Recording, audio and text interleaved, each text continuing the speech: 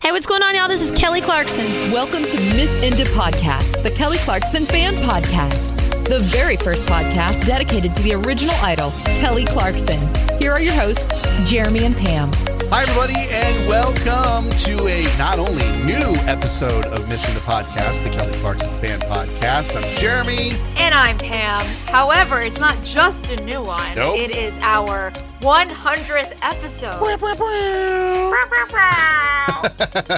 I can't believe we've done 100 episodes. That means people have listened to us talk for, oh my God, a while. 2 years now. This is 2 years. This is a big week for us. Not only is it our 100th episode, it is our 2-year anniversary of the podcast, and it also happens to be the 20th anniversary of Kelly Clarkson's win on American Idol, the pop culture moment that changed a lot of lives, specifically hers, but to a lesser extent, a lot of her fans as well.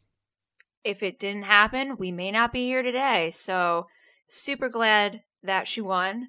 The anniversary was on September 4th. I believe this is coming out on the 6th. So we're a couple days behind, but that's okay. Yes. The whole year is really just a 20th anniversary celebration. And we have a very exciting episode for you guys today. Yes, this is going to be a whole lot of fun. This is all about not only celebrating the podcast, but also celebrating the 20th anniversary of the crowning of Kelly as the very first American Idol champion. We're going to have some very special guests later on in the podcast. In fact, we kind of have a little bit of a coup here, Pam, because we have been able to wrangle a mini season 1 reunion. Our good friend Jim Veraros is going to be back on the podcast, joining us once again, and he is bringing with him Christina Christian herself. Very excited to be talking to them later on in the show. Yes, but without further ado, we are so excited to welcome our fashion correspondent, game show host, sometimes third host to the podcast, our friend Rob. What's up, Rob? Hey, Rob. Hi. Hello. Thanks for having me. Welcome to the celebration. So this is your 100th episode. Yes. Yeah. It's my 9th or 10th. I Wow. think. Wow. You're basically like, you're on a 10th of our episode. I know. That's I a deserve lot. like a Miss Into Podcast, like bomber jacket or something. Don't or like we all? A blanket. I was like, same. The most I have is a sticker. I also have a sticker on the fridge. Oh, it's on your fridge. I'm honored. It's not stuck to the fridge, but it's on a chip clip. I don't. You say a chip clip? It's on a chip clip, not the Kelly chip clip that I lost. Don't know where that is. Oh. And you have my other one. I'll give it to you. I don't need it, but but Wow. it is on the fridge. Rob, we are so thankful for all of your contributions to the show and for everything that you have done over the course of the last 2 years for the podcast. It has been, I mean, personally for me, since I'm not part of sort of the greater New York area crew, it's been so much fun to get to know you better outside of just the message boards and the Twitter sphere. So thank you for everything that you have contributed over the last 2 years. We certainly do appreciate it. Thanks a lot. Thankful for the blessings and the lessons. I see what you did there.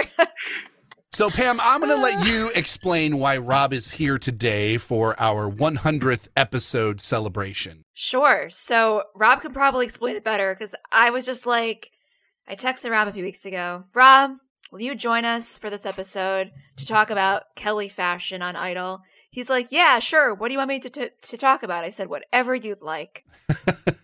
So I have not seen or heard anything he prepared, but I know it's all fun and positive. But in classic Rob fashion, he has done the most for this episode. I like visual aids. It's important to have visuals for everything one is talking about. Jeremy and I just showed up for this, and you brought the work. Yeah, and the great Pretty thing is much. that whenever Rob is on the podcast, I always feel pressure to do more. Like I have to like put the episodes out in different fashions because he'll come with like a PowerPoint, and I'm like, Rob, this is great and all. They're beautiful, but it's just the three of us who can see it. I know. So I feel like I need to like let your work be seen by the greater masses. Well, the thing is, I had a game idea first, and then I was like, that's too hard. Like, who's going to know that? The idea was to just name the song she sang and for you all to describe what she was wearing. I would which fail is that tough. miserably. Of course. Yeah. I mean, so that we're skipping that slide in the PowerPoint. Thank you for that. After that, I was like, I guess they should have visuals when describing this celebration of idol couture. Yes. Oh my God. That is a word I've not heard in 20 years. Yes. All right. So, Rob, how do you want to start this? Well, first, I need hosting privileges so that I can share my screen. Or maybe I can't share my... No, I can't. So you've got to make me a host. Co-host. So for anyone listening, we will... I'm going to put our link to this, if this is like a Google slide, or we'll figure it out. We'll put a link to this minimum on our Twitter and Facebook, and on the day this comes out. So be on the lookout when you're listening. So if you would like a visual key as you're listening to the episode. All right, everybody. This is called... Some people wait a lifetime for a PowerPoint like this. I love it. Overall, the American Idol Season 1 costume collection was pretty wild. We can all agree. And what I hope you ask the contestants is what mall they were dropped off at, which mall this was, and what the stores were. Because honestly, there were some outfits, like the first one of Kelly's that I'm going to show you, that to me are more like from a musical and less like from a store. Like she wasn't going to like a Mandy's to get this outfit.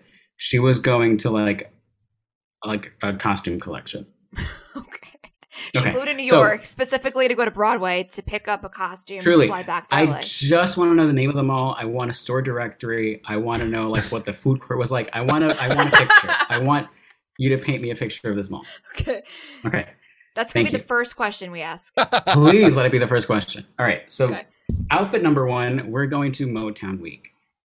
She sang You're All I Need to Get By in this outfit. And you know, for years I used to say that this outfit was like a flamenco singer, you know, like to honor like Aretha Franklin, who famously sang flamenco all the time. But in doing my research for this episode, I realized something. And I realized that, like I said, costumes, this outfit really is giving more of like a saloon, bordello, like Texas style thing. And I discovered that it's from the Best Little Whorehouse in Texas with Dolly Parton. Oh my God.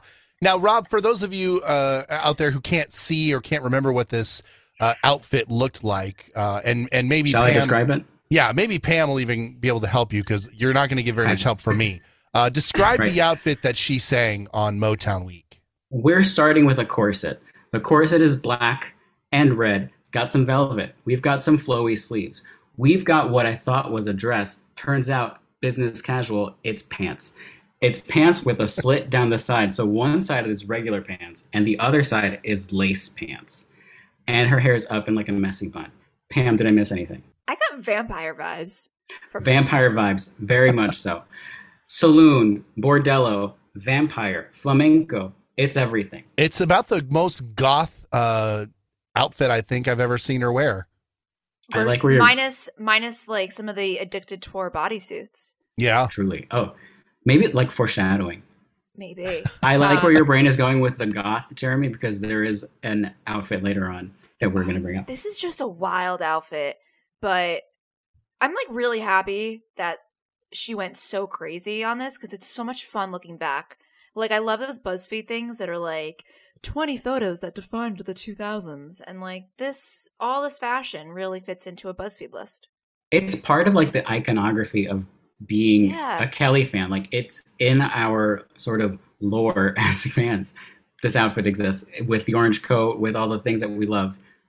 Well, and not even only that. I mean, I feel like you could do a photo or like a drawing of all the contestants from season 1, and you don't show any facial features or anything like that, and maybe even just, you know, put plain generic heads on all of them, but just have like an outfit. And I'm willing to bet that most people could name all 10 contestants purely on an outfit that they wore on the show, because they all had such unique styles. I mean, Christina didn't look anything like Ryan when, considering the outfits that the two of them wore. Justin was different than EJ, and Kelly looked nothing like Nikki. So I almost feel like their outfits were kind of part of their character themselves. 100%. Totally. It's why we were all so obsessed with the show. Like when I was a kid, when this was on, I was not a kid, I was 13 or 12.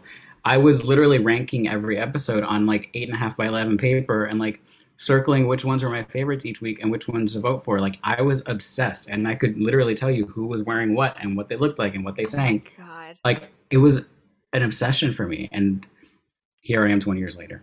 I love it. I gotta say, I don't know if I'm getting a little too ahead of myself, but she wore almost all predominantly red or black, or red and black, this entire season, and I never realized that until right now.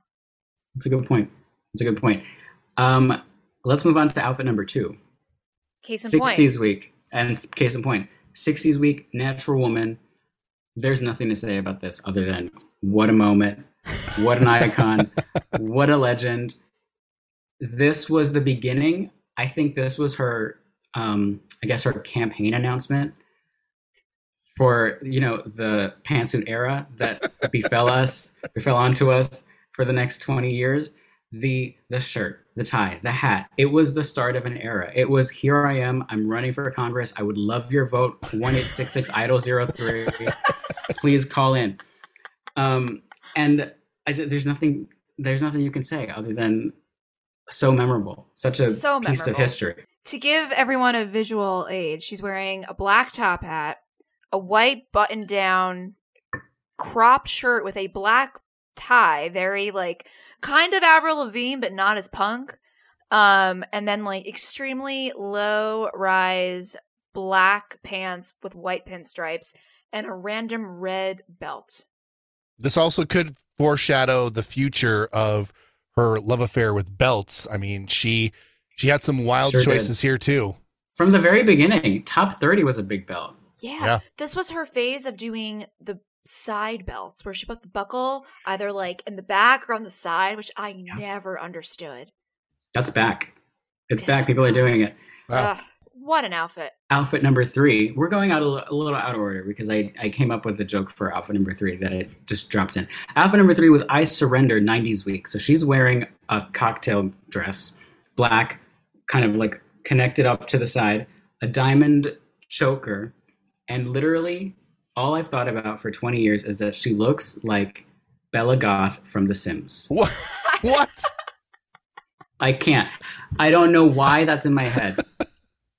But I saw this in 2002 or 3, and I was like, she looks like a Sim. She looks like the Sims that I'm playing with all the time on my computer because I'm 12.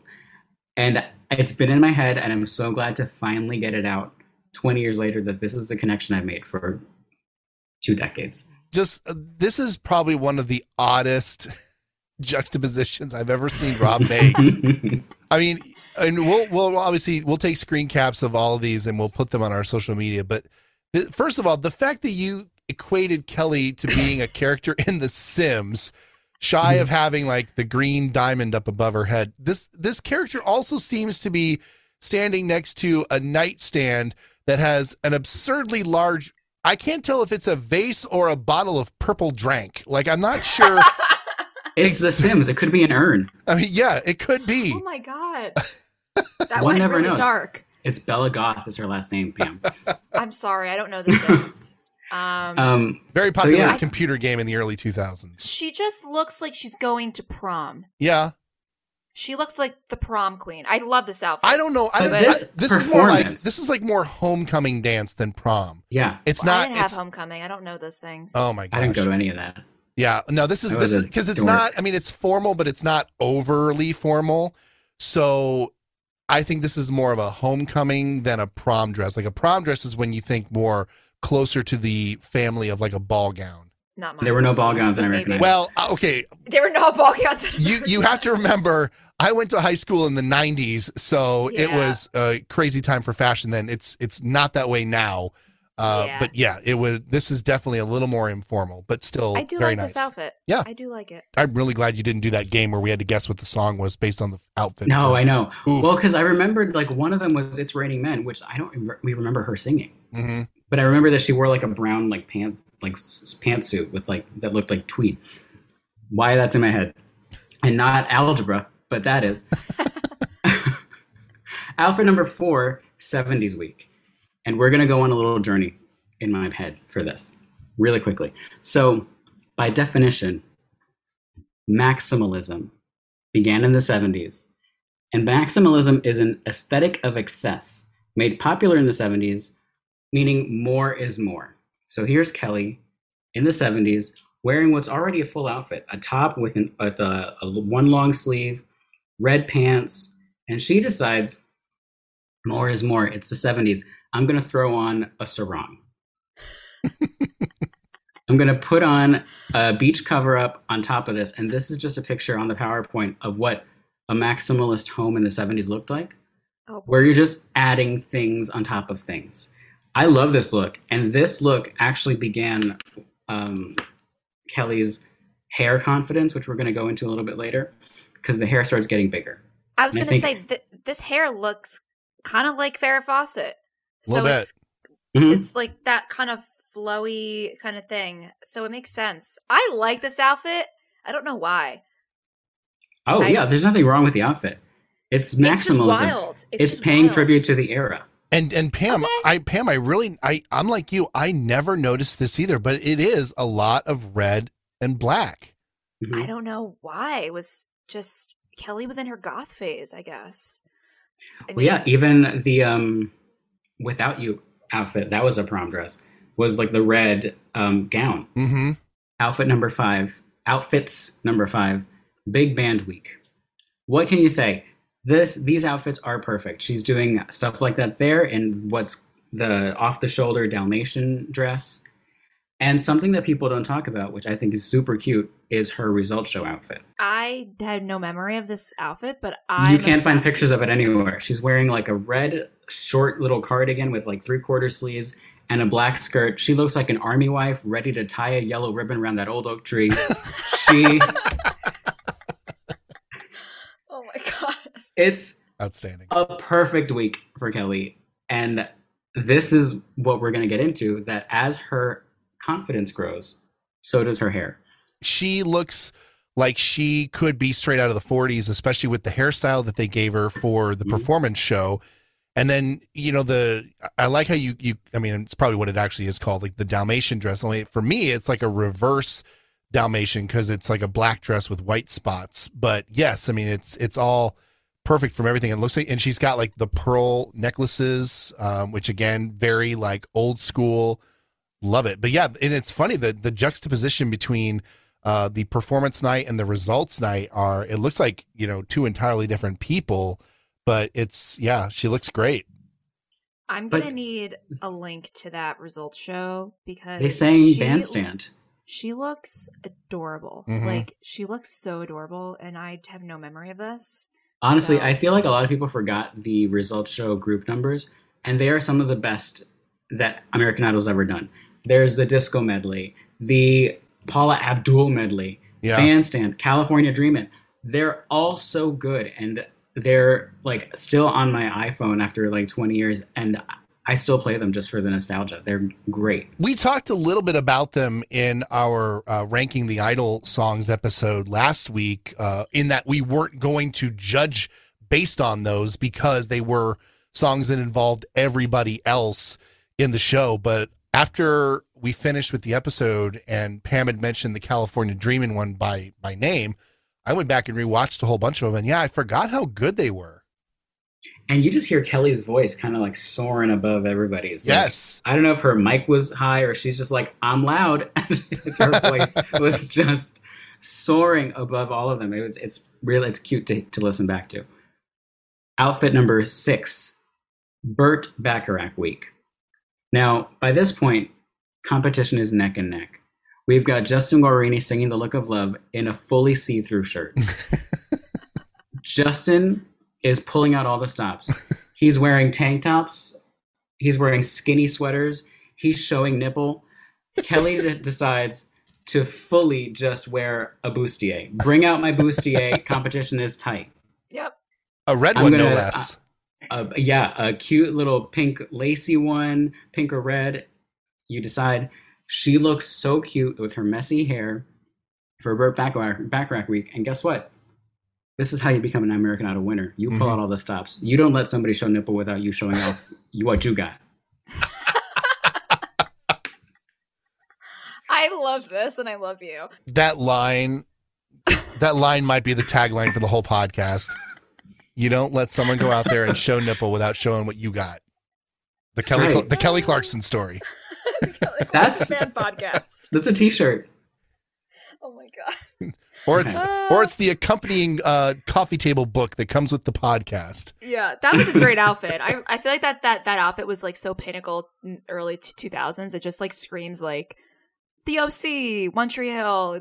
It's so.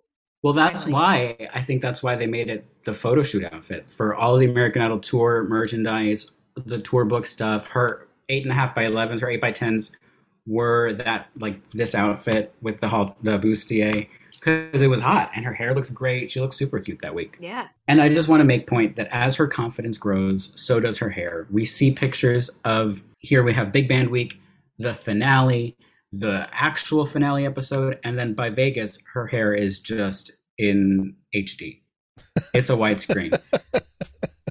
Because she's like, yeah, I won. So what? Look at my hair.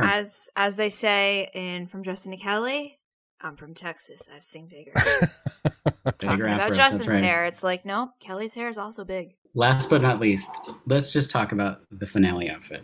I think so many people bought like a pink t-shirt and a maroon denim jacket and some like loose fitting like bell bottoms after this.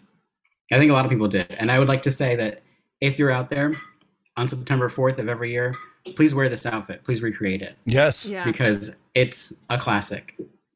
By the way, if there were ever, because there is yet to be a Funko Pop of Kelly, I think if there were ever going to be one, this is the outfit she might have to be in. And also, if you guys can help me out, please tell me I'm right or wrong, but I could swear, and maybe this is some sort of weird Mandela effect with my own life, but I could swear that this outfit and possibly Justin's outfit from the finale as well, that these were on display somewhere. Like you could actually see this outfit.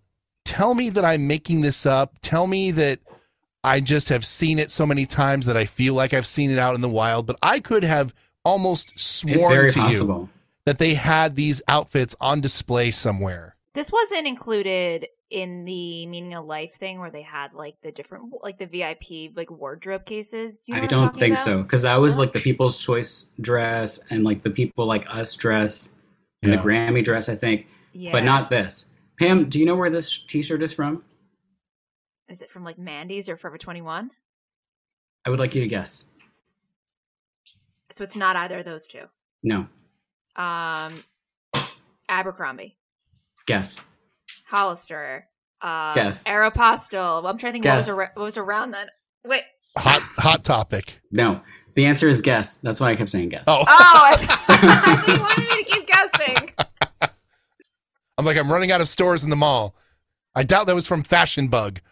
Make a guess joke with Pam. It was on my notes. So. And that worked. It worked. It worked. It worked on both of us. Yeah. So that's my PowerPoint. Love that. Love Rob, thank you so much always for your hard work and dedication and all things Kelly fashion. We and all of our listeners appreciate it so much. Thank you so much. We are so excited to bring two of the American Idol Season 1 Top 10 alum to Miss Into Podcast today. We are welcoming Christina Christian Siwi and Jim Veraros. Hi, guys. Hello. Hello. Thanks for having us. You bet. It's so nice to see you guys. It is so excited, and I'm so excited to talk about not only the 20th anniversary, which is insane, of both of you being on one of the most iconic TV shows of the 21st century, but also just to see what you're up to today. We're really excited to have both of you on today. Now, we've sort of, Christina, you're at a disadvantage because we've had Jim on before, and so he got to tell the long form story. So we might lean on you a little bit more. But but like Pam said, you guys were both part of one of the most iconic shows that continues to this day. And, a lot of people over the course of this year have been celebrating the 20th anniversary of the show, whether it be the show itself, just in their 20th anniversary season. I know a lot of people, including both of you, sort of acknowledged the show's 20th anniversary earlier this year on social media. We're sort of celebrating it as is, we're now at the point where the show had its finale, and it was, again, one of the biggest pop culture moments of the century, really. And you guys were all a part of that, and we love hearing about the old days, so to speak, and what it was like to be on that show. And I know that both of you have very unique perspectives. So I guess before we go back 20 years, Christina, we're going to start with you, and we want you to let everybody know what you've been up to for the last 20 years. Oh, 20 years just makes me feel so old. Same, sister, same. It's been a great ride. I mean, I'm enjoying the heck out of life. I have 3 kids with my college sweetheart who I was engaged to when I was on the show. We have a junior in high school, which is a lot. She says that she clasps her heart soon, and he's like all my kids are just super close, but I can't believe he's leaving soon. And then we have a 7th grader who's my performer. He loves to sing, and he has such an amazing voice. And then my daughter's 10, and she's an artist as well. I can't draw, but she can draw, and they're just, we're filled with life. I work in tech. Both my husband and I work in tech. Jim and I actually work for the same company. Hey. What? And my husband and I both have worked from home for about 10 years. So it's allowed us to truly raise our kids and create and design a life that works for us. And so that's what we've been doing. We travel a lot.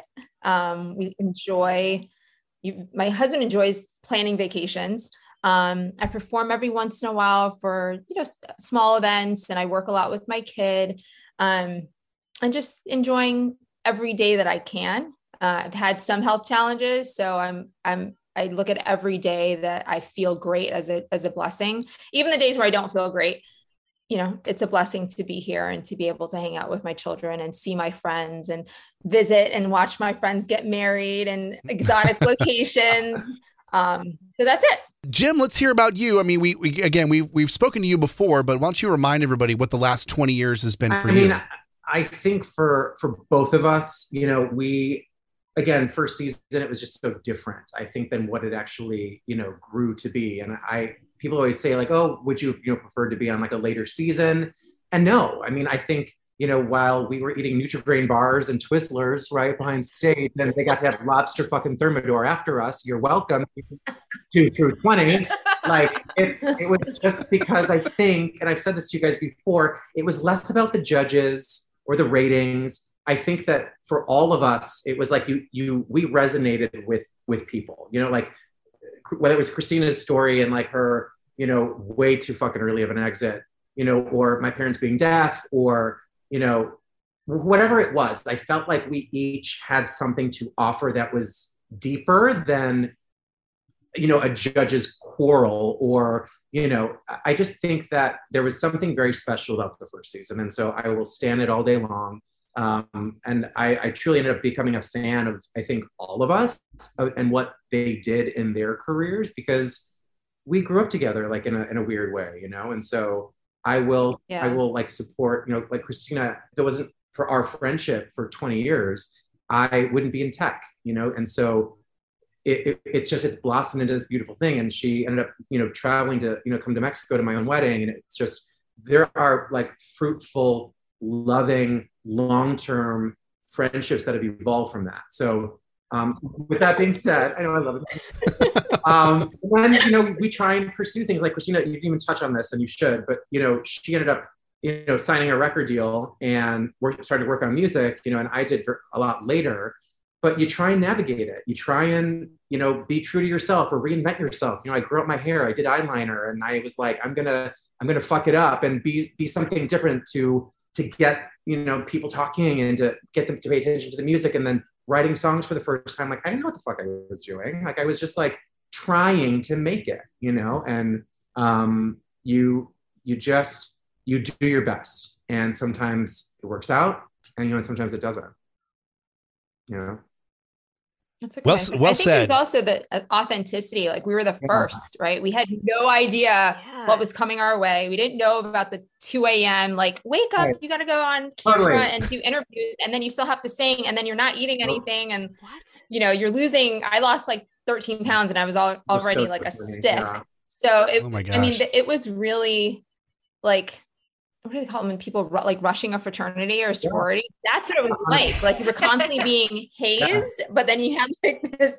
benefit as well. And so it really caused us, to really get really close. And like Jim said, I'm like, the relationships that we've been able to keep, I am super grateful for. And a lot of people can't say that they've been friends with people for 20 plus, 20 years. So. Sure. No. Yeah. I think it's really also interesting. Obviously, even before Idol, there have been talent shows. They existed, but I feel like this was the very first one where the viewers felt like they were part, and they felt like, even though they didn't know the contestants, like on a first name basis back and forth, there was still that relatability factor, and that, this person could be my friend. This person could be my neighbor.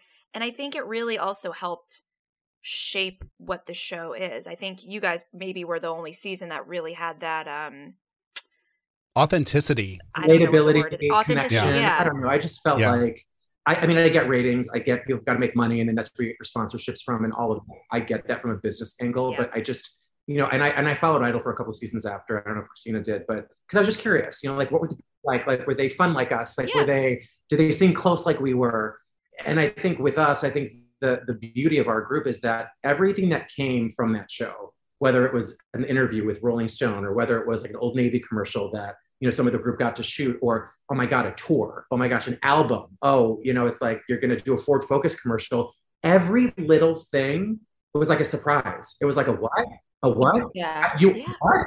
Like, they didn't tell you. You just like showed up too. Like, oh my God. Like, that's how it legitimately was. Because there was nothing to expect. And so I think there was a beauty in that, because you just kind of just rolled with it. I mean, we were just so young, and we just, oh my God. You were getting great things about it. Like, tour for me was probably the ultimate, because we literally got to do whatever the fuck we wanted to do. We had no judges, like, being annoying. It was just kind of like, let's, cram some food in our mouths and like get in hair and makeup. And it was just so like, boom, boom, boom, wake up in a different city, get on the bus, wake up in a different city, get on the bus. And it was the best. It was the best time. And a lot of bonding time. We had so much bonding time on the bus. And like, I mean, that was the best part, because you didn't have the pressure of the competition, right? And we could eat well. Like, we ate well when we were on tour. It was very different from being on the show. And we were healthier. We were having a good time. Totally. Was it all 10 of you on one bus? 2 buses split. 2 buses. 2 buses. Yeah. Now, did you guys kind of trade back and forth, or was there like Jets and Sharks of the top 10 that sort of? We were on each other's buses all the time. It was really okay. Not like we were segregated like that for sleeping, right? But like, we were with each other all the time. That's what was really cool about it. And we spent a lot of time like backstage at the venues and in the hotels, and really just having a blast with each other and getting to know each other. I mean, I remember having some really in-depth conversation. That's where I got to know Tamara really well. And we're still, really, really close friends. And it dates back from those conversations that we had during the tour. I mean, I think Jim and I were like from the show, and just clicked, and then really got to know each other on tour. Yeah. Cause I feel like it's kind of like a summer camp situation, whereas being on the show seemed like it was kind of, I mean, as you said, kind of like rushing something, or you're like you just constant on like the hamster wheel. And then finally tour life, it's a lot more structured, and what's coming ahead of you. That's the nice part. Well, and speaking of, you said Christina, you still have a strong relationship with Tamara. This question is for both of you. And I know, Jim, you said earlier that you sort of, you still follow everybody and you're rooting for everybody all the time. Are there other contestants in the top 10 that you guys still kind of stay in touch with? And I'm not saying like, y'all go to each other's, barbecues or whatnot, but I'm saying, like the occasional text or, social media message. We're pretty close with a lot of them. Well, the funny thing is, Christina and I are like on an Instagram thread. And I'm like, girl, let's do like, I want to do a reunion, like with just like with all of us. Right. And she was like, that's a great idea. And then I keep like pushing it like, hello, anybody there? And then like, no one really says anything. And then we thought, well, let's do it at Atlanta. And then because EJ's out there, RJ's out there. So it's hard. Like, I think there has to be someone to push it forward to like, I think people are down for it. I just know that I feel like I'm kind of one of the people that I guess push all of us together to do things together, only because I think it's fun. And like, I legitimately like everybody. Like, I really, really do. Yeah. So I just think it would be fun to like, maybe like take a walk down memory lane for a weekend, get shit-faced and make fun of all of the stupid shit that we had to do in the clothes and my choker that I wore on fucking TV Guide. Like, let's just like have fun and also just talk about the good times and not just, I think some people, not everyone's experience is created equal. I will say that. I mean, that's very true, right? My experience might be different than someone else's, but I can look back 20 years and say, God, what a fucking amazing time, I think it's also hard because so many of us are in different types of situations and can't necessarily get away. And I think, Jim, you and I are definitely more flexible. My kids are older. Tamara has younger kids. And everybody's in different financial situations, different, job situations. So we get that. But yeah, Jim and I are always like, when are we getting together? Seriously. Like, she's like ready to go. And I'm like, you say it, what are we doing now? No, you're going to go. Yeah.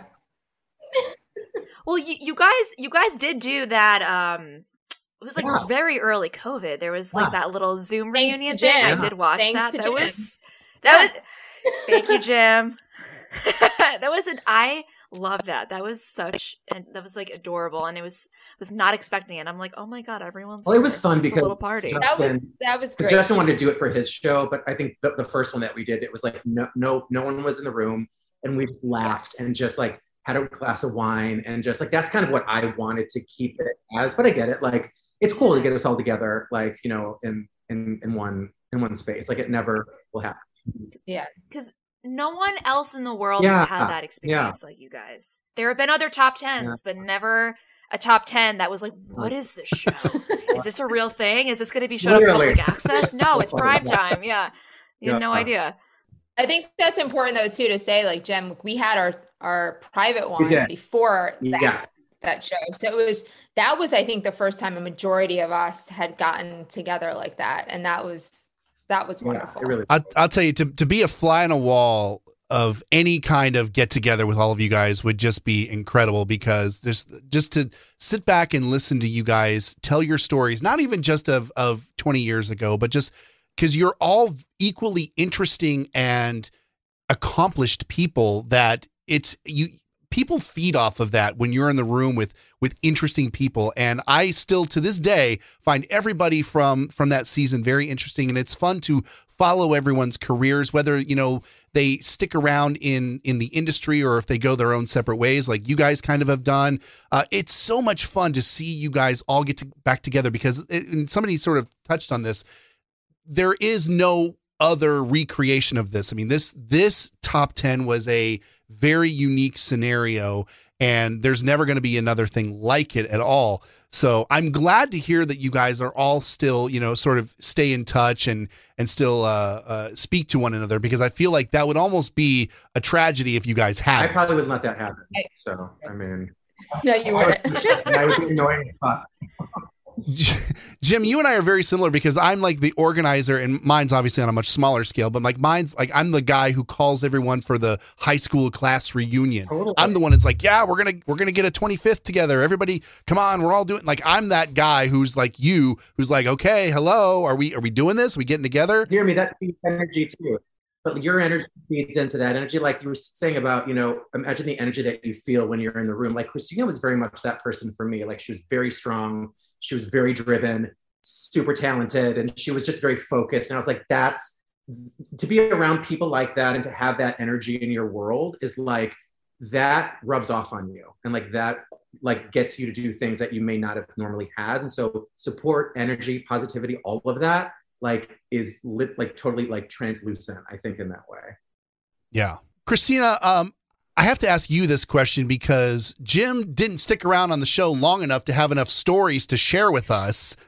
But we want to hear some stories about the house.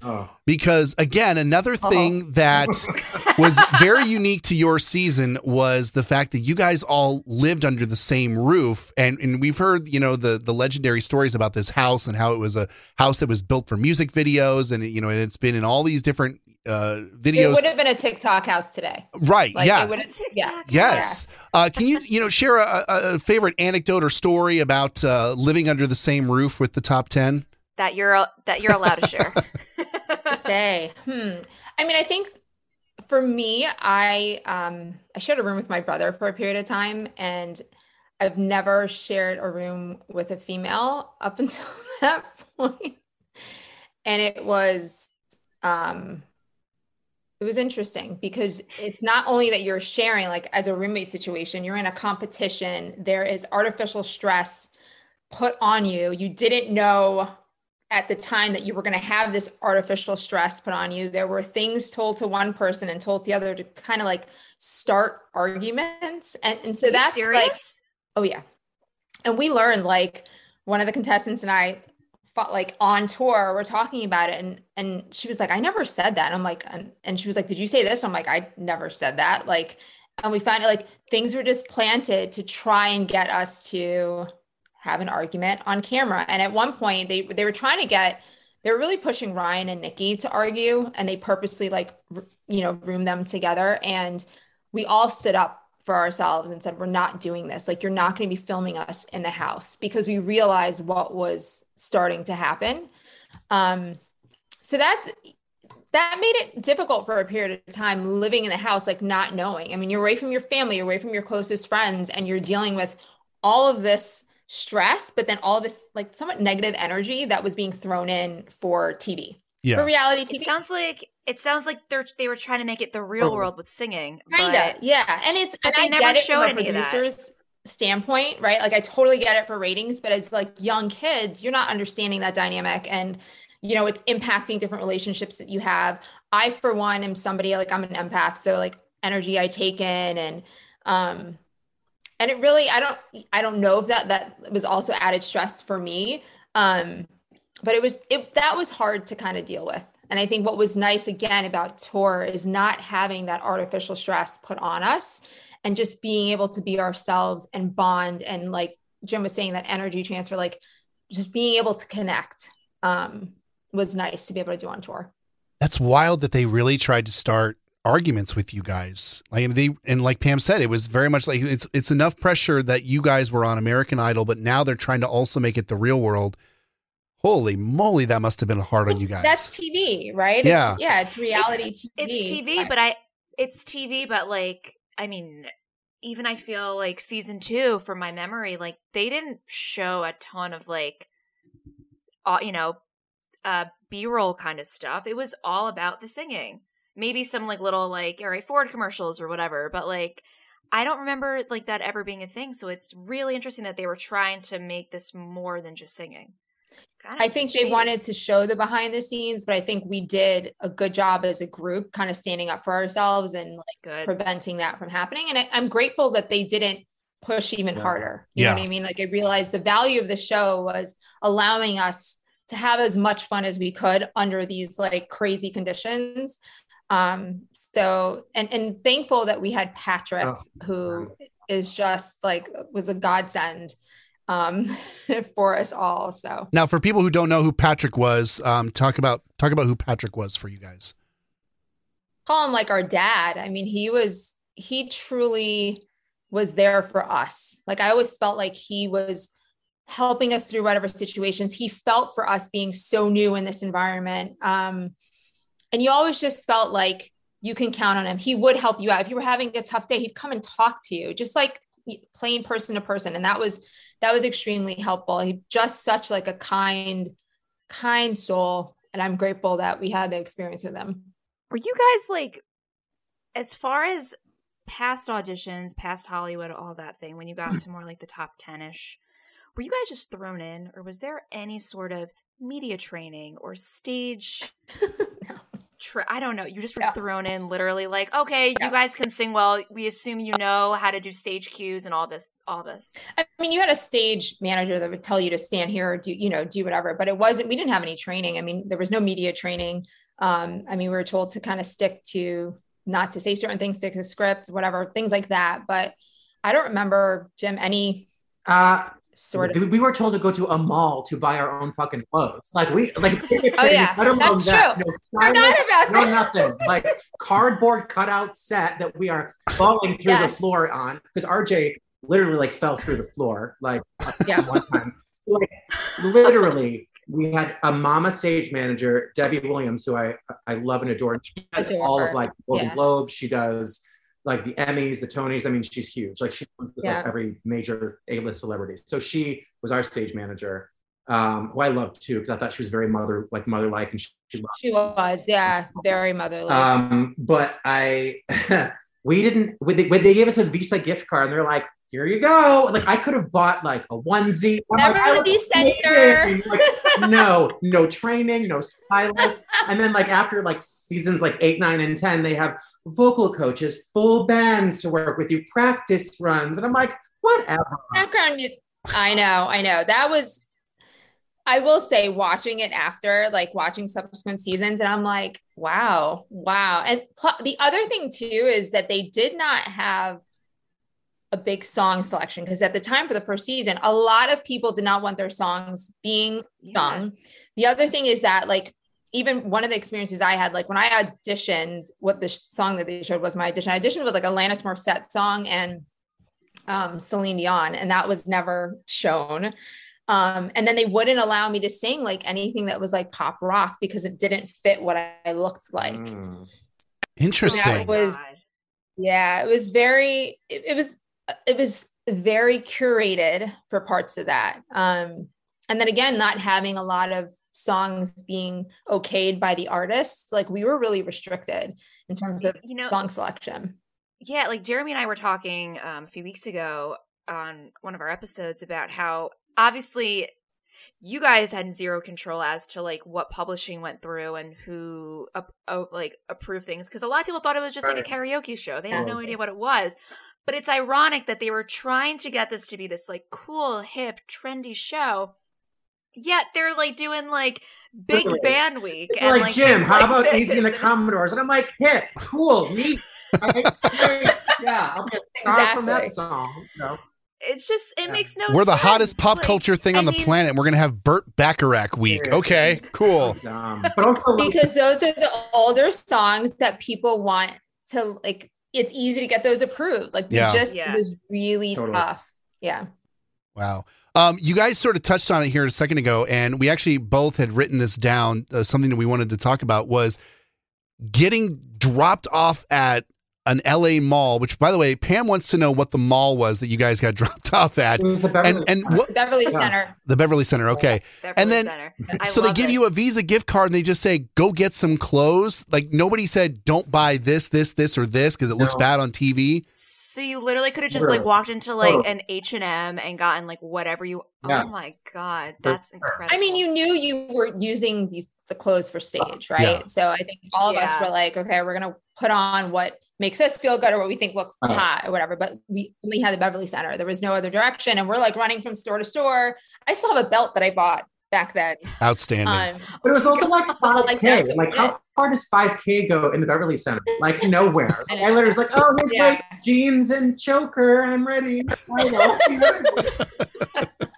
Now we heard a story that Ryan Starr, did she create her own clothing? She designed it. Yeah. Like, so if she had a really cool pair of jeans or tops, like she was definitely really creative. I mean, a lot of us kind of created our stuff, but her look, her image definitely was her brand. She'd take like fabric and she'd safety pin it, or she'd take like a top and sort of like maybe upcycle it and make it a crop and then do a rip in it. Like, so she'd take something and kind of transform it to make it look very sexy and edgy.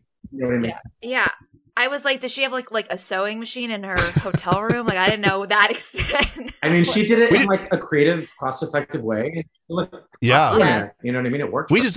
We figured you guys all got dropped off at the mall and then they took her to like Joanne Fabrics or something and just said, okay, this is obviously where you want to go. So don't worry about the clothes. Oh my gosh, that's so funny. I mean, we didn't have any guidance. We just didn't know any better. And 20 years ago, style was different, you know, like now. Yeah. Oh my gosh. Although it's coming back now. Totally. You know, everything is cyclical. I feel like we were just, again, it was a guinea pig moment. I think they were like, well, crap, we don't have stylists. What are we going to do for these kids? All right, well, let's just $5,000 on a Visa card and tell them to go. And so they should have put the money towards a stylist and get it. One would have thought. Yeah. Okay, so it was a reward for the show. Yeah. So let's speak about post Idol days. Christina, we want to hear about Forever or Never. Oh, so I wrote that in the UK. Wrote that song. We had another song in mind, but the producers felt like that would be the song for us to go with. And that was on the album that we were set to release. I actually walked away from my deal due to my husband and them just not treating him necessarily correctly. And so 4 of us were signed to 19. I think it was Kelly, Tamira, Justin, and I. And I was under Simon's label. I recorded my album and also filmed a video in South Africa and did all of that. And then when we were set to move to London to release, they didn't send my husband's visa, which they had promised to do. And that was like the third thing that they had prevented him from being with me. And I just made the decision to leave the recording behind and continue on as like a songwriter for 19. And so that's what I did for a couple of years. And then after having our first child, it just got too much to travel. And I decided to leave the business. I think that was, you know, as unfortunate as it may have been at the time, I think it's really admirable for you to do that because it's no secret. Labels don't often care about the artists. It's just a cash grab, and you probably didn't have as much creative control as you wanted. And I will say, like, that's where I discovered that I can songwrite. Like Simon Fuller kind of forced me to go and that's where the money is. Yeah, let's be honest. I met with a bunch of different songwriters and producers and wrote a couple songs. I even wrote one with Tamira's husband, who Fantasia almost sang. We almost got like the main song for Idol. And I had my songs picked up and used by other artists. So that was cool. It was a cool experience, traveled the world. Like, I don't think if I didn't travel the world, I probably wouldn't be okay with like when my husband was like, I want a son and having a kid at that time. But I got to experience like 3 to 4 good years in the industry. I just couldn't commit myself to that life because I found way more fulfillment in the man that I was with. Yeah. I love Are you saying, Christina, that somewhere out there in a vault somewhere is a full Christina Christian record that's just sitting there gathering dust? So I have the whole album. I think as of 2 years ago, I had full rights to all my music. That's great. So yeah, and a lot of it I wrote. So I was a co-writer on Forever and Ever. A lot of songs I would write from like scratch and then send it to a producer. So I actually own the melody and that part of it. So it's cool.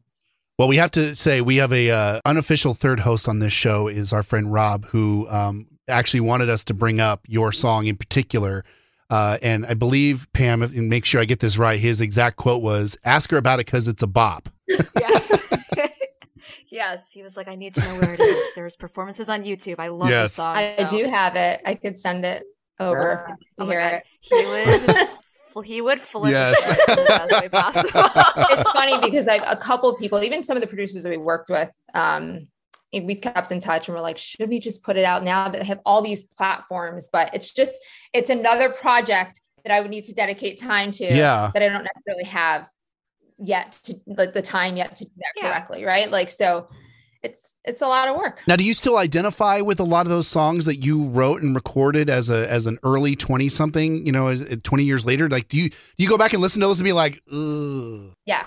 No, I would write about other people's situations. Okay. I wrote my wedding song. So that we still to this day, Tamira actually sang it at another wedding because her husband and I produced it and wrote it together. So some of the songs I do go back, and some of the songs I wrote about people's situations that people that I was friends with, that they were going through in tough times. And a lot of it too is about like just doing better for yourself or being high on life. And it's a lot of positivity. So I've always kind of been, like Jim said, I've always kind of been that person. And so I do enjoy them. My kids enjoy them. And I have friends that, ask me about songs, and I'll send them to them as well. That's awesome. And Jim, you got to do your share of recording as well. I mean, you got to do a couple of records. Yeah. I will say this, being 19 years old and having the great door open, right, because of Idol, and I think reinventing myself too probably got people to talk, which was nice. But I think the beauty that came from Idol is that it made you kind of wonder, could I do this? I've never written a song. I guess I could try. Don't know if I'll suck. But then you find someone that believes in you. You find a great producer who I owe a lot to. Gabe Lopez, produced pretty much all of my albums. And he was the one that said, no, we're going to do this. And I remember we first met and I was like, I think I'm going to do a John Mayer sound. And he was like, that's really fucking lame. We're not doing that. And so I was like, okay, well, what should I do? And then he was just like, think about the people that you grew up listening to. And obviously coming from, my parents who are deaf, there wasn't music playing in our house, right? So my attraction to certain artists was very innate, and it was very natural, and it was very organic. So for me, it was like Tina Turner and Mariah and Whitney. And then as I got a little bit older, George Michael. And so I was like, okay, George, that man was like all sex all the time, but he was also an incredible singer. And so I think that I molded myself a little bit, kind of in his sort of image, or what he would do now, or my age, I guess, at that time. So I got to do some music. I had a top 20 Billboard like dance hit in the clubs, and that was really fun. And it's funny that we're talking about this because I just reached out to a DJ here in Chicago, and she's in LA, but she was here for a gig. And I was like, I'm kind of throwing an idea around. Would you consider doing like a track for me? And at 40 or almost 40, I think because the pressure's off and I don't give a fuck, like I kind of want to fuck around and like see what it feels like again. Do it. I miss it. And I think when you create something from nothing, or maybe I'll send a track to Christina and be like, girl, I want to do a duet. We can be fighting over the same guy. It'll be so hot. Why not? Because it's like we have every platform at our fingertips. Social media, it takes nothing to go viral anymore. And if it doesn't go viral, who cares? At least we were creative, right. We were artistic, and we channeled something and did something that no one's done. And so I kind of look at music very differently, where it's like, you know what, I think I'm gonna go back in the studio and just fuck around and then put it out if people want to listen to it. And if they don't, they don't. So I don't know. Oh, I love that. Oh my gosh. I'm so excited now. We're going to get music from both. Well, we wanted to, because, this is obviously all about going back and reliving the initial season of American Idol. And we wanted to ask you a couple of interesting questions to see if we can test your knowledge. And we want to update some stuff, so to speak. So first and foremost, one of the questions we want to ask is, do either of you remember your audition bib number? Oh, God. No. It wasn't 69, right? How fitting. No, I don't remember it. Oh my God. That's a good question, though. Any guesses whatsoever, Christina? No. Like, I could see what I was wearing. Like, I know what I was wearing. I just don't remember the bib number. Okay, Jim, for factual checking, yours was 5379. Oh. Yours was a little difficult because you were wearing a jacket or something during your audition, so it was a little harder to see your number. Yes, the Canadian tuxedo, I think. Denim on. Yes. Love it. And then, Christina, when you did your audition down in Miami, you were wearing bib number 10010. Oh, so 10,010. We should have known that one. What? 10,010. Oh. 10. Oh, I didn't. Yeah, sorry. I didn't know. Sorry. Hey, can I claim mommy brain? I've had 3 kids. Absolutely. Yes. Absolutely.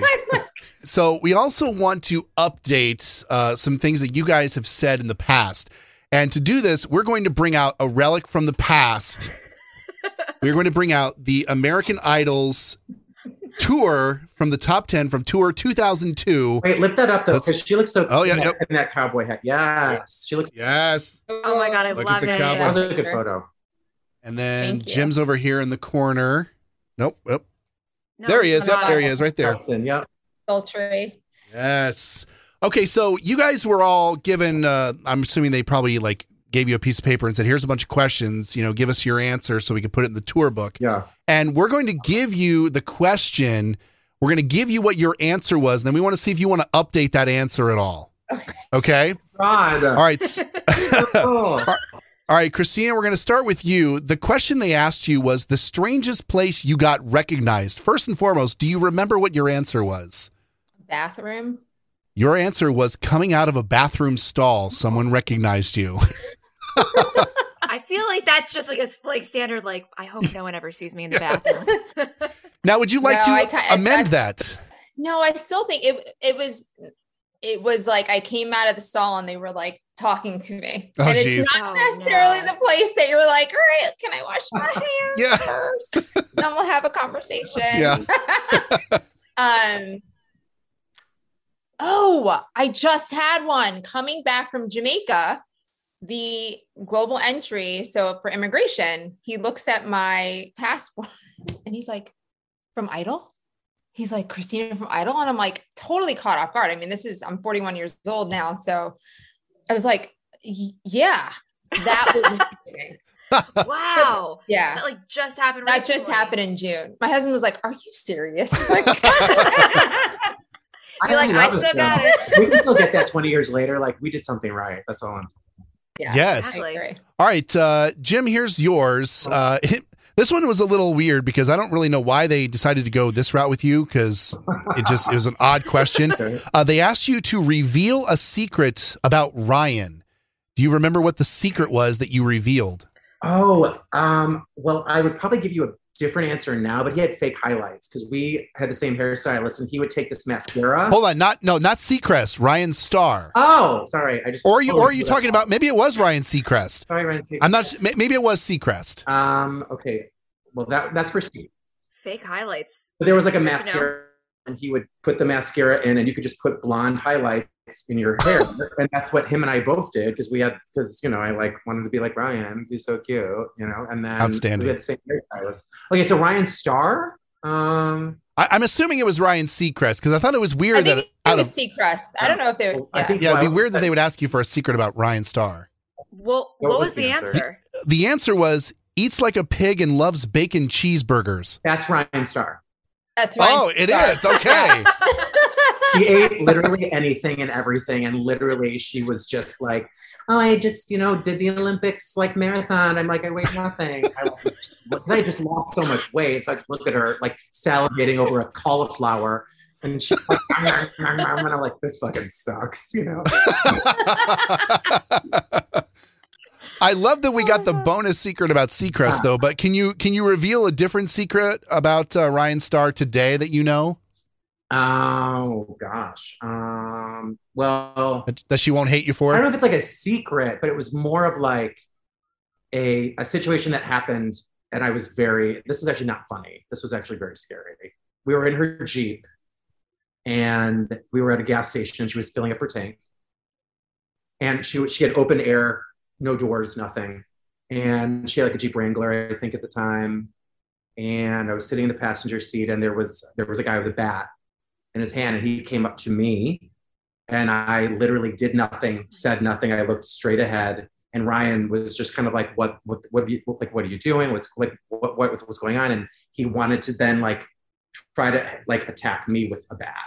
And I just will never forget that situation because it was the first time that I had ever experienced that kind of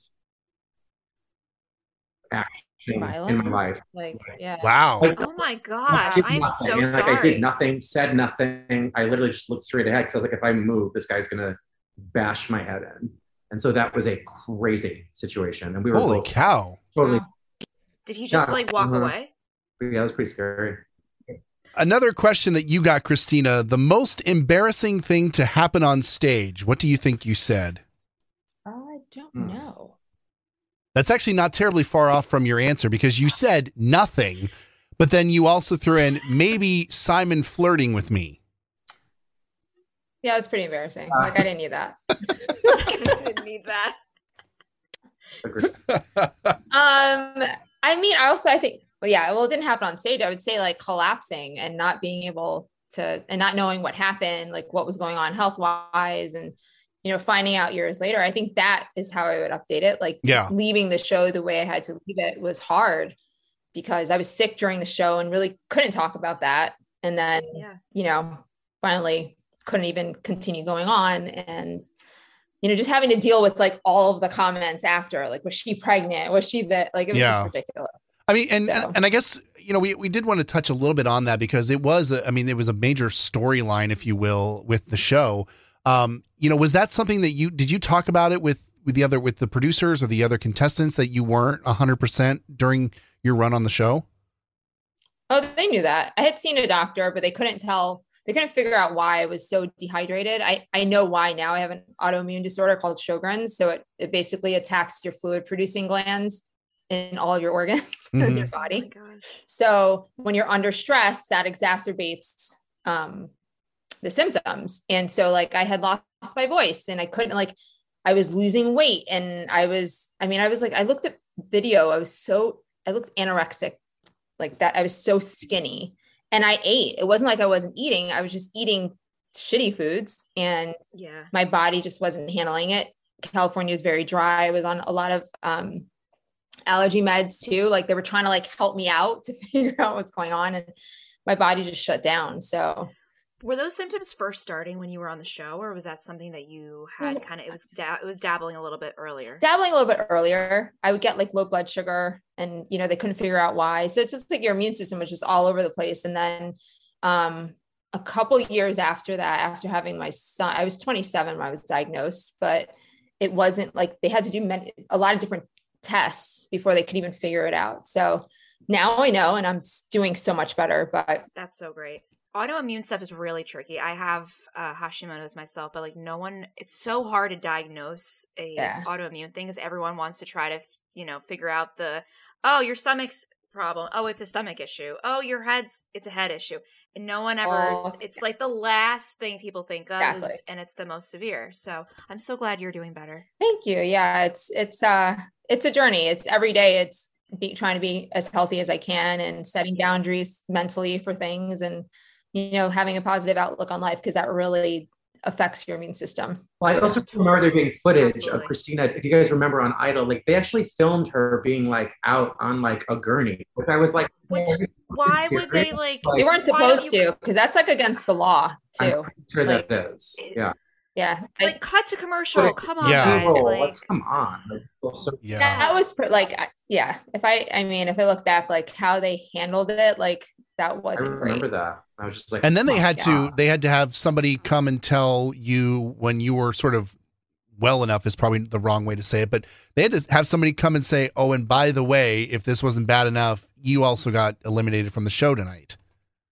Yeah, no, I think it was also liability wise. Like I couldn't go on. So it was a good thing for me to just get healthy. Like there was no way I was performing the following week or the week after. Like, and I remember going on tour, coming and singing on the show after. They're like, oh my God, you sound like a completely different person. It's like, well, no, this is how I sounded, but I was just sick. So like I couldn't, that I would say was the hardest part of the show for me, is like knowing my body wasn't functioning properly and having to do this for the first time in front of a live crowd. And like, they'd be like, oh, you sounded like this one day. And then like, you're not, like, I couldn't do the same thing the following week. And it's like, your body's not functioning right. So I had no control over it. So it was scary as a 21-year-old, feeling a little bit out of control because you had no control over your body. Yeah. And also even people who are quote unquote relatively healthy, for lack of a better term,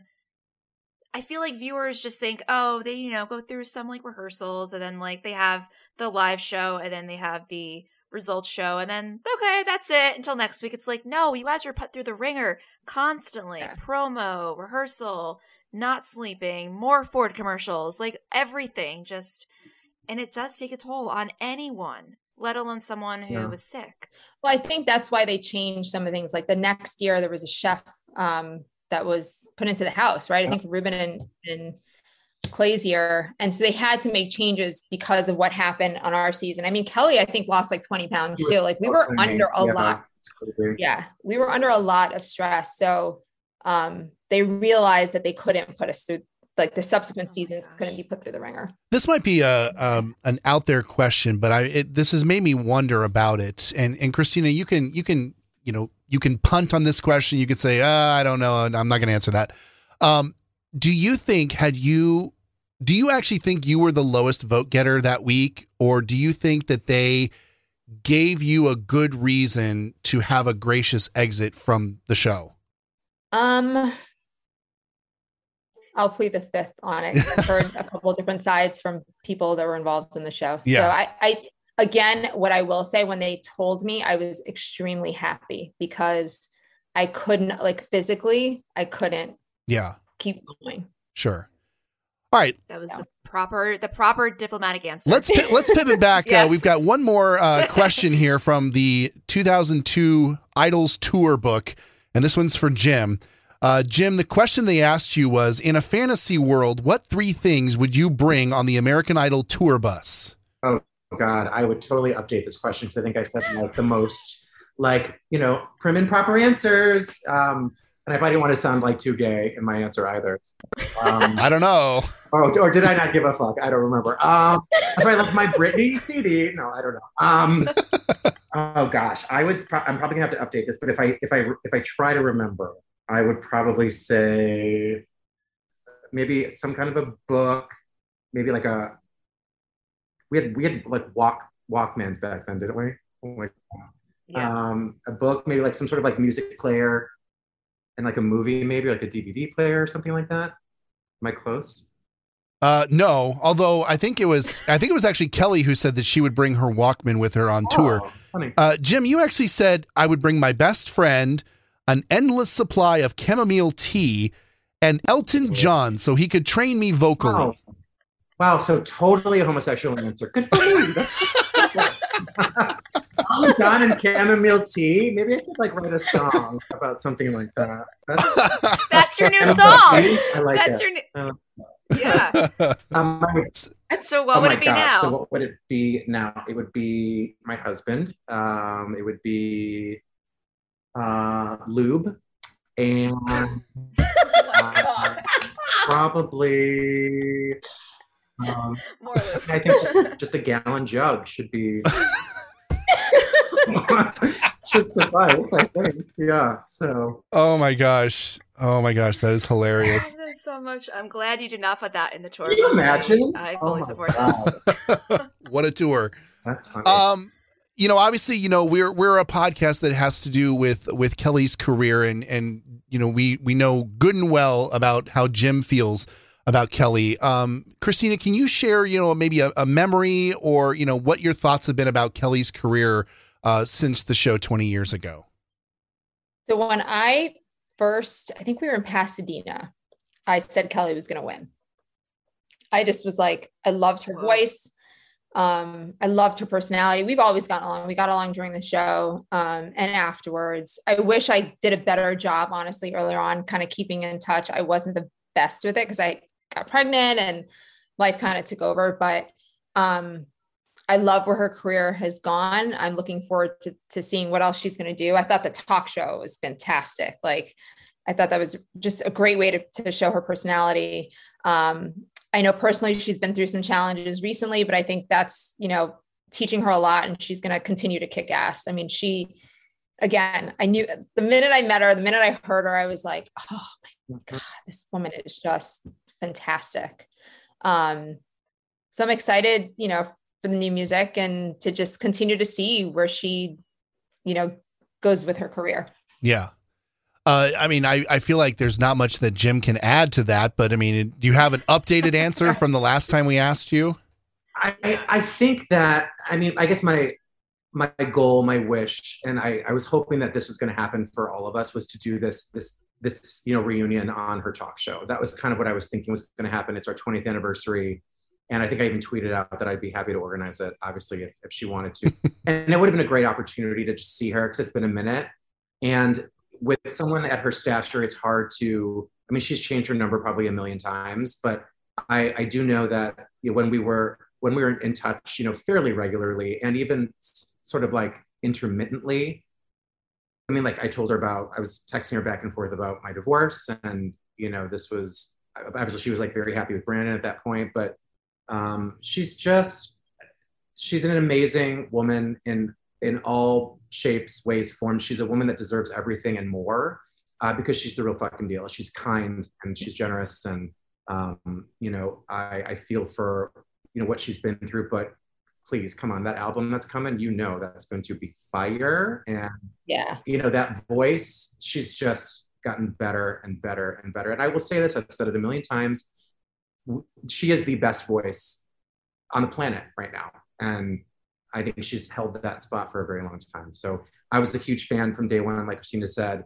I was kind of like, all right, well, just send me home, because she just sang that song so terrible, and I'll just walk my gay ass right out like here. And I just remember saying that to her and just being like, my God, like, wow, just like, this is it. Like, this was it for me. So yeah, I'm excited for her, proud of her. Hope she knows that I am from afar. And, you know, who knows, maybe that reunion might still happen, but I think that would be so much fun. There was that mini one with the, you know, Randy, Paula, Simon, and Justin. So yeah, a couple of us did like videos for it. Christina and Tamara, we like shot. Yeah, that's right. That was really cute. But you know, it'd be fun. Originally, they were trying to get us to all come out there, but I think it was just a budget too thing. much.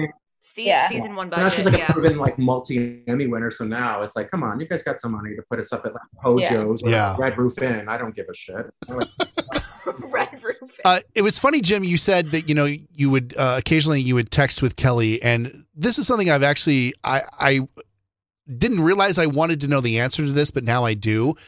Is Kelly the type of person who, when you're texting with her, is she a text right back, or is she oh, I'm sorry, I got busy, and she texts 2 days later the answer to your question? Both. She would, I think if I caught her at the right time, she'd be like right there and she'd text me back, or it would be like a day probably, and then she would probably get back. But which is completely understandable. Oh yeah. I'm in the same boat, and I do not have a life. So yeah. And sometimes like I just didn't even, it just a response was like kind of kind. I think you have to sort of like put yourself in someone's shoes like that. Totally. That she was even responsive, like was very sweet. So. I love that. Jim, Christina, thank you both so much for joining us today. Christina, it was so nice to meet you. Jim, it was so nice to talk to you again. And it was just really nice to hear some of the stories and your perspectives on the last 20 years. I know a lot of our listeners are just music fans in general and American Idol fans in general. And I know they really appreciate, as much as we do, you guys taking, you know, an hour out of your day to talk to us. So thank you Christina, so much. You need to give them that track. You need to play them some music and give them the exclusive, because these guys are it. They're the best. We would love it. Well, definitely share my email if you haven't already, and I'll shoot some things over. Yeah. Wonderful. For sure. Love it. Guys, thank you so much for being here. We really appreciate it.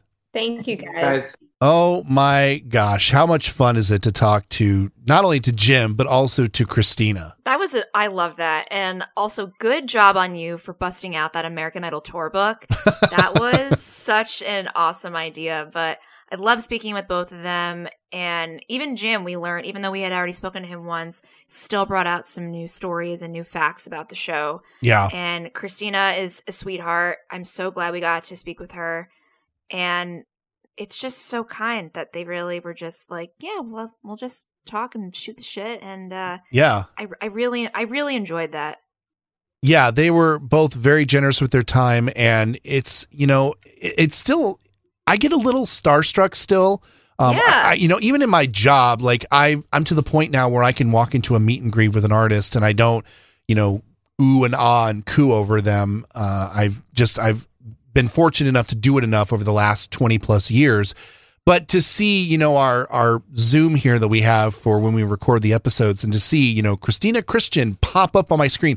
And by the way, looks almost exactly the same as she looked 20 years ago. I was thinking that, but I didn't want to say anything to her. She looks exactly the same. Exactly. I mean, Jim's he's a grown ass man. Looks way different than he did back in, when he was Jim 19. Is gorgeous. Yeah. But Christina, I mean, they're both just gorgeous people. She found the fountain of youth or something because she looks exactly the same. And I'm just like, I remember rooting for you. Yes. And then, and Jim and his husband are just like a gorgeous couple. And I'm oh just my like, God. You know what? Good things happen to good people. They both are doing very well. And I love the fact that the two of them work together. I didn't know that. I didn't know that they were actually they work for the same company. Pays off to keep in touch with people and to have those lifelong friendships because apparently it does for them.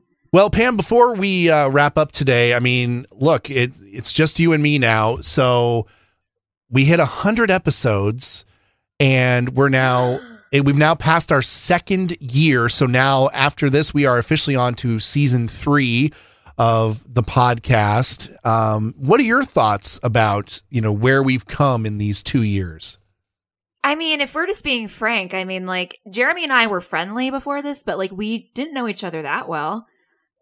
We had a lot of similar friends. We were on social media. And then you kind of hit me up, and I'm like, this is a brilliant idea. And I am so, so happy that you hit me up. And not only to do this podcast for the last 2 years, but, like, to actually form, like, such a great friendship. Yeah. And I'm just so thankful for that. And also, like, to see what we've built.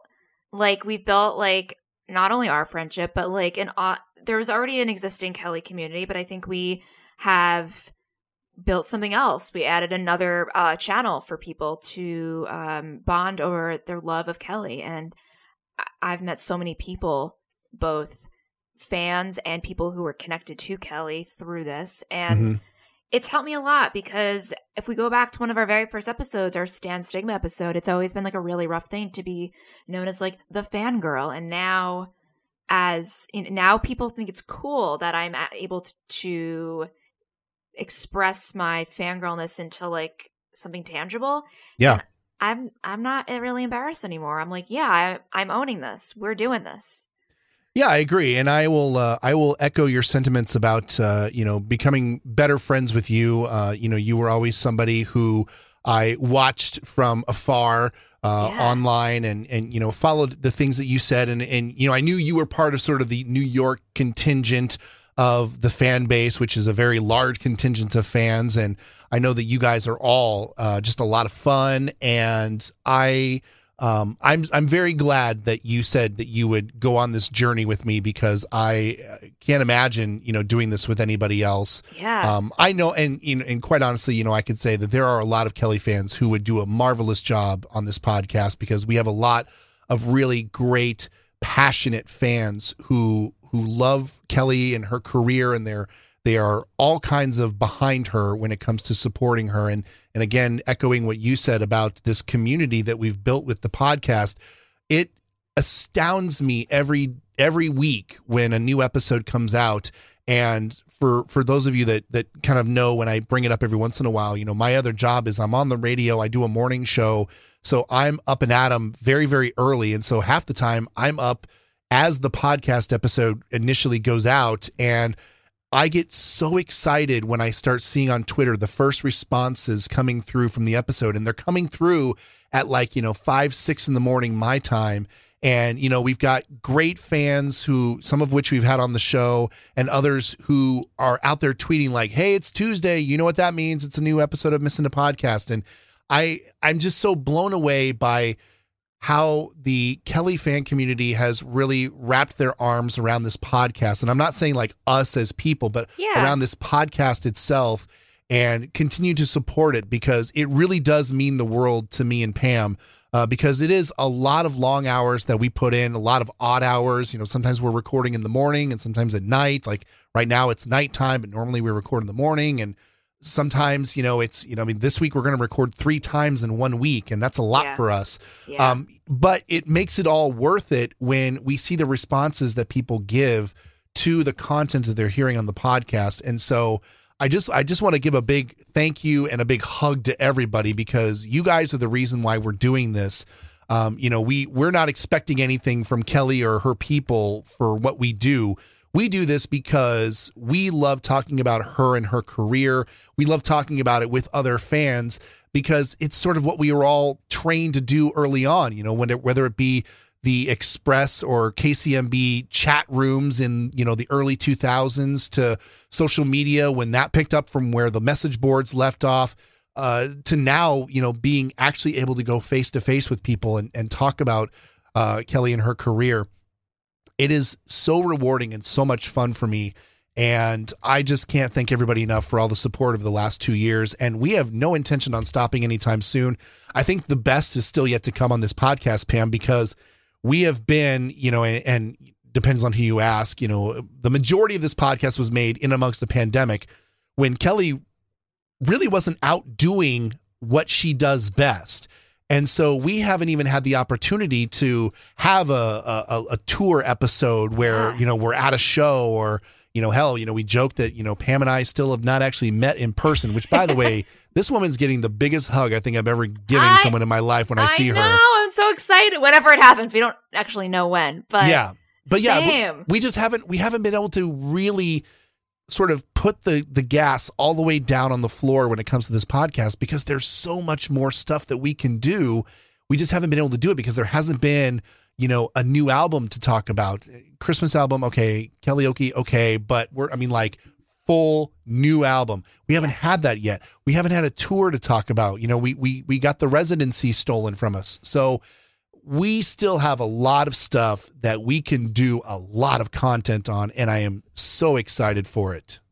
Absolutely. That being said, though, if there are any topics that we have yet to cover, I mean, I always forget. I'm constantly joking with Jeremy. I'll text him and be like, did we do an episode on this? Because I constantly forget. 100 episodes is a lot. But if there are any topics that you know for certain we haven't spoken about, feel free to contact us because we're always down for suggestions. You can email us, missindapodcast@gmail.com, and find us on Instagram, Facebook, and Twitter at missindapodcast. We always love chatting with you all and would love any input, good or bad, on how to, you know, improve or what else we can add to the podcast for all of you to enjoy it even more. I don't think there's anything else other to say than thank you. Thank you, guys. We'll see you guys next week. All right. Have a good one. Bye. You've been listening to Miss Indie Podcast, the Kelly Clarkson fan podcast. Miss Indie Podcast was written and produced by Jeremy and Pam. Remember to subscribe on your favorite podcast platform so you'll be the first to know when a new podcast is posted. Continue the conversation by following the podcast on Facebook, Instagram, and Twitter at Miss Indie Podcast. Send us your questions and comments to missindiepodcast@gmail.com.